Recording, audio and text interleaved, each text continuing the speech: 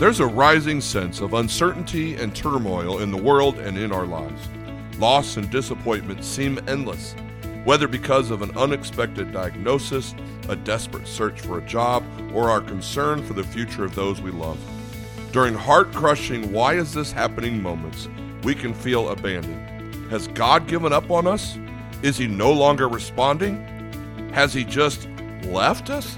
Join us today as we continue our series called The Always God. Life has its ups and downs. Life can be fun. Life is sometimes hectic. And life is full of choices. Welcome to Venture, the podcast that brings the biblical truth to the ventures that we face in this world and live in today. Hey everybody, welcome back to another Venture Podcast. I'm your host, Dan Wills, lead pastor at Venture Church in Bellevue, Nebraska.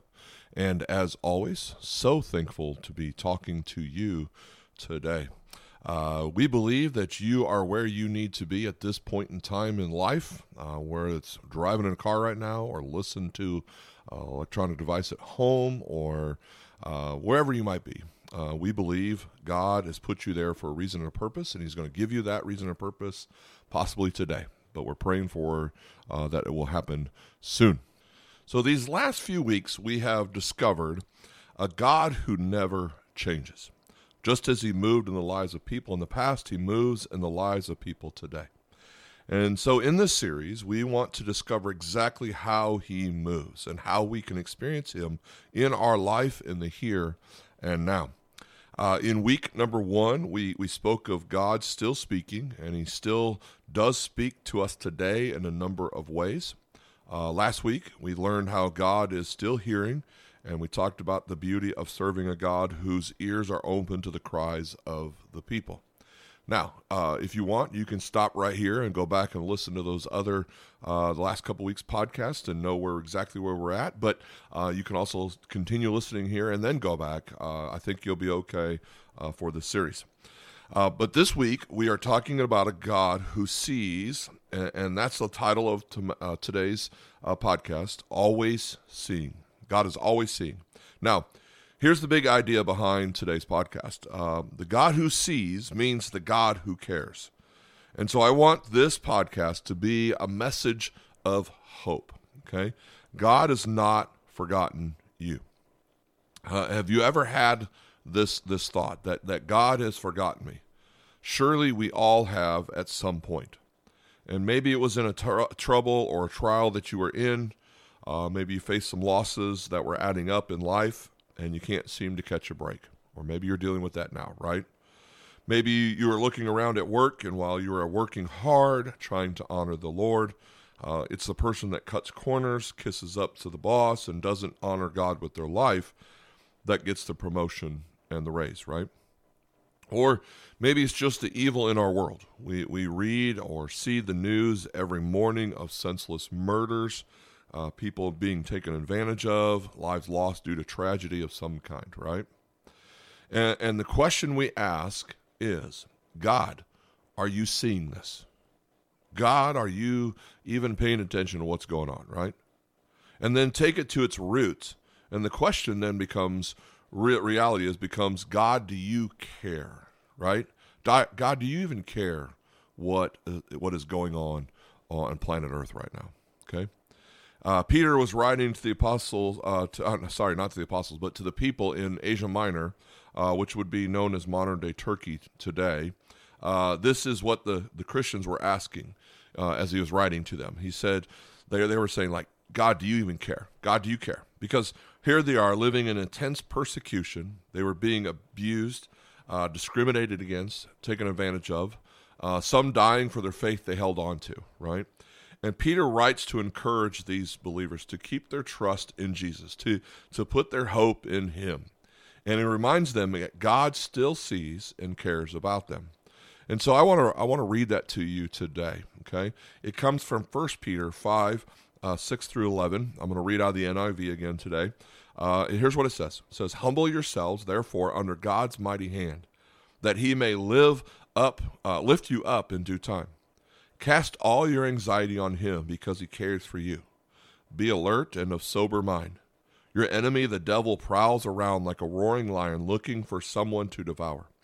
Resist him, standing firm in the faith, because you know that the family of believers throughout the world is undergoing the same kind of sufferings. And the God of all grace, who called you to his eternal glory in Christ, after you have suffered a little while, will himself restore you and make you strong, firm, and steadfast. To him be the power forever and ever. Amen. I want to share 4 truths with you. Each truth revolves around this idea of God still seeing. Okay, so we have to ask the question, what does God see, right? I think we ask that a lot. What does God see? Well, the first truth I want to show you on what God sees is this. God sees what we do, right? Psalm 33, 13 through 15 says, the Lord looks down from heaven. He sees all the children of man. From where he sits enthroned, he looks out on all the inhabitants of the earth, he who fashions the heart of them all and observes all their deeds. You know, have you ever asked that question? You're like, well, what does God really do all day, right? What's he doing up there, right? Well, here it says right here, he's sitting on his throne, looking out all over his creation, ruling and reigning, working his plans out for this world and our lives, and he is observing all our deeds, right? Listen to these Proverbs. It talks a little bit more about what he does. Proverbs 5:21, for a man's ways are before the eyes of the Lord, and he ponders all his paths. Proverbs 15, verse 3 says, the eyes of the Lord are in every place, keeping watch on the evil and the good. The Bible says he's looking for those who are faithful to him. 2 Chronicles 16:9, for the eyes of the Lord run to and fro throughout the whole earth to give strong support to those whose heart is blameless toward him. God sees everything. Recall the words of Jesus in Matthew 6, 4 through 6. But when you give to the needy, do not let your left hand know what your right hand is doing, so that you are giving, so that your giving may be in secret. And your Father who sees in secret will reward you. And when you pray, you must not be like the hypocrites, for they love to stand and pray in the synagogues and at the street corners, that they may be seen by others. Truly I say to you that they have received their reward.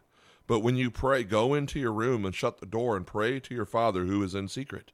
And your Father who sees in secret will reward you. Now, that word secret in there is not that God doesn't want everybody to see him. It's about the humility of your life, to be humble towards him, right? You don't have to share everything you're doing with what's between you and the Lord. That's what he's saying, okay? He also would teach later in a parable in Matthew 25 about eternal rewards. When you feed the hungry and clothe the naked and visit the sick and in prison, God notices. If you do these things and don't think anyone notices, remember, God does. God sees our actions and obedience and will reward it. He also sees our disobedience and sin. Listen to Jeremiah 16:17. For my eyes are on all their ways. They are not hidden from me, nor is their iniquity concealed from my eyes. That word iniquity means sin. Psalm 90, chapter 90, verse 8 says, you have set our iniquities before you, our secret sins in the light of your presence. Maybe you think he won't notice this fudged expense report. If I close the door and turn down the lights and shut the windows, right, he won't see me clicking on this site that I have no business clicking on. Things like that, right? Well, Hebrews 4:13 says, and no creature is hidden from his sight, but all are naked and exposed to the eyes of him to whom we must give account.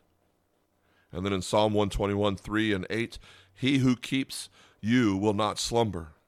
Behold, he who keeps Israel will neither sleep nor slumber. The Lord will keep you, your going out and your coming in from this time forth and forevermore. That word keep is the same word as watch. God's watching you, right?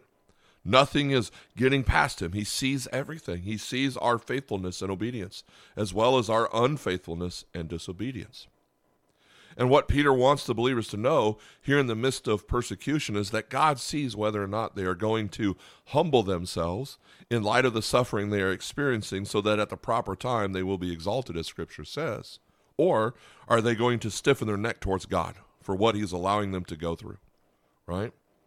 Knowing God sees us should motivate us to stay the course.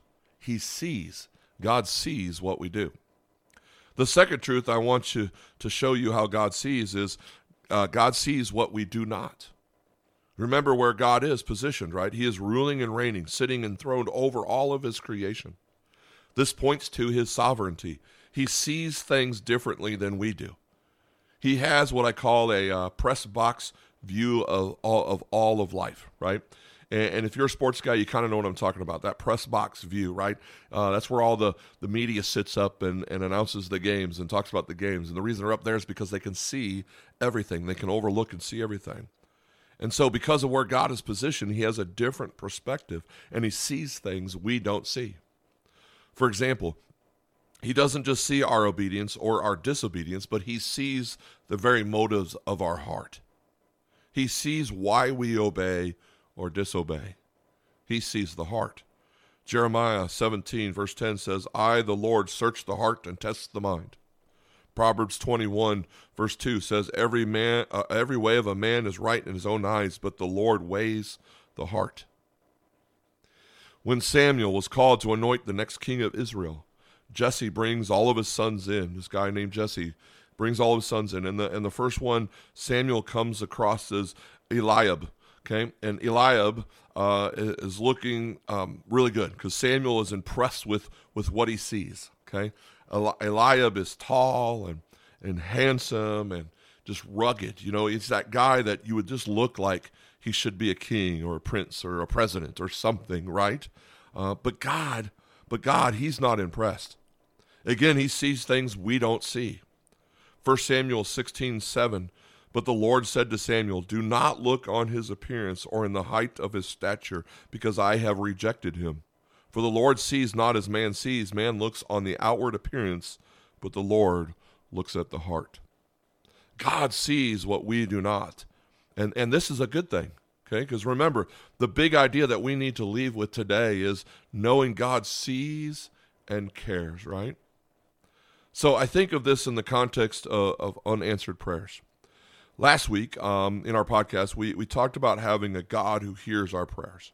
But one thing we didn't talk about is why is it that sometimes he doesn't answer our prayer in the way we want him to or ask him to do, right? It's because he sees what we don't. God is what I call the ultimate air traffic controller. And you're like, what in the world does that have to do with anything? Well, let me share what I mean by this. See, aviation flight companies like a company I'm going to give you an example of is FlightAware. What FlightAware does is they keep track of most of the planes in our skies at a given time, okay, all over the world.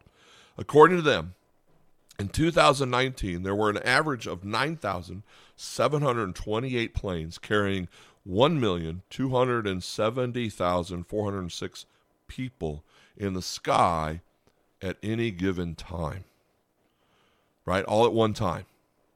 God sees all the pieces at play, okay? He sees what will bring us harm. He sees what will bring him the most glory. He sees the cause and effect of every choice we make before we make it, as well as everyone else walking the earth all at a given time, all at the same time.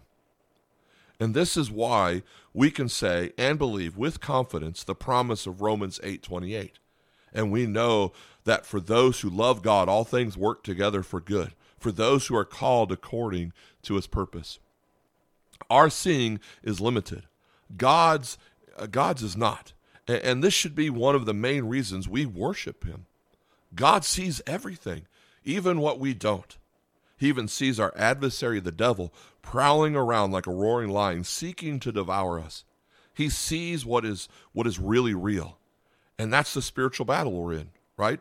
Peter's encouraging the believers in persecution not to get so fixated on the outward circumstances of their life, concentrating on all those who are physically opposing them. He's reminding them of who the battle is really against, and that is Satan and the forces of darkness. Recall the words of Paul in Ephesians 6:11-12. Put on the whole army of God that you may be able to stand against the schemes of the devil. For we do not wrestle against flesh and blood, but against the rulers, against the authorities, against the cosmic powers over this present darkness, against the spiritual forces of evil in the heavenly places. I hope you are understanding a bit more clearly why we desperately need God so much. because he sees what we don't. He sees what we don't.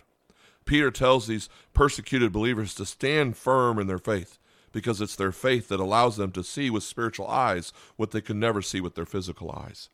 God sees what we do not, and God sees what we do.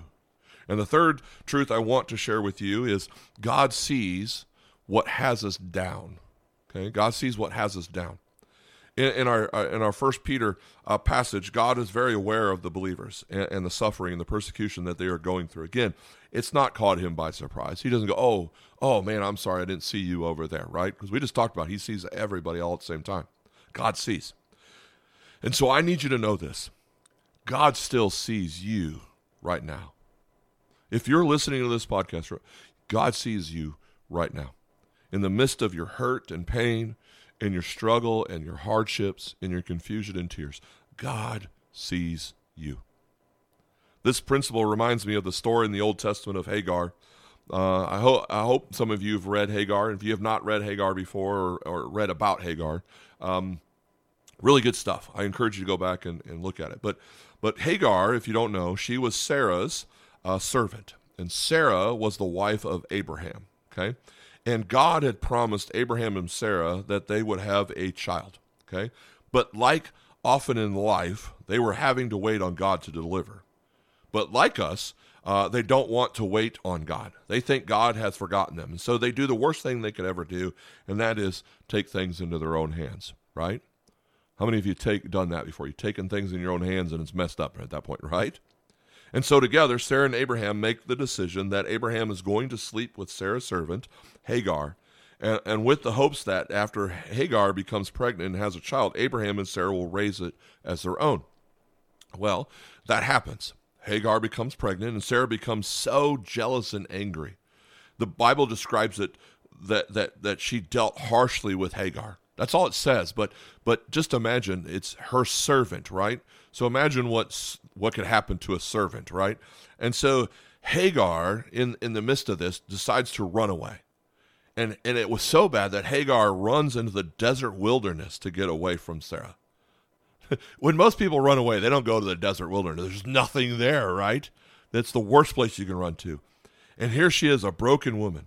She's a servant, right? And a servant that only did what she was told to do and is now being unjustly treated. She's tired, she's alone, and she has absolutely nothing and no one. And at this moment, an angel of the Lord appears and tells her to go back and submit to Abraham and Sarah. And the angel of the Lord promises her if she does this, that she will have a son. And listen to her response. It's Genesis chapter 16, verse 13. So she called the name of the Lord who spoke to her, "You are a God of seeing." For she said, "Truly here I have seen him who looks after me." God revealed himself to his people through his names. And right here we see his name in the Hebrew would have been Jehovah Roi, which means the God who sees me. And Hagar said, "You are a God of seeing. Truly here I have seen him who looks after me." And this is the God we serve. He is a God who sees you. He sees what you are going through, and in seeing you, he's looking after you. He cares for you. Can I just tell you how much comfort and hope this should bring us, right? Knowing that he sees us and is looking after us. He cares for us. So, here's the question. What is weighing on your heart? Is it a broken relationship that you are dealing with? Were you a recipient of abuse in your past, or maybe going through right now? Is it the secret sin you're struggling with? Is it the bills that are piling up and you don't know when relief is going to come? Is it the miscarriages, right? Or the inability to get pregnant? Is it an addiction? And an addiction can be anything. It just doesn't have to be drugs and alcohol, right? Is it an illness or an injury?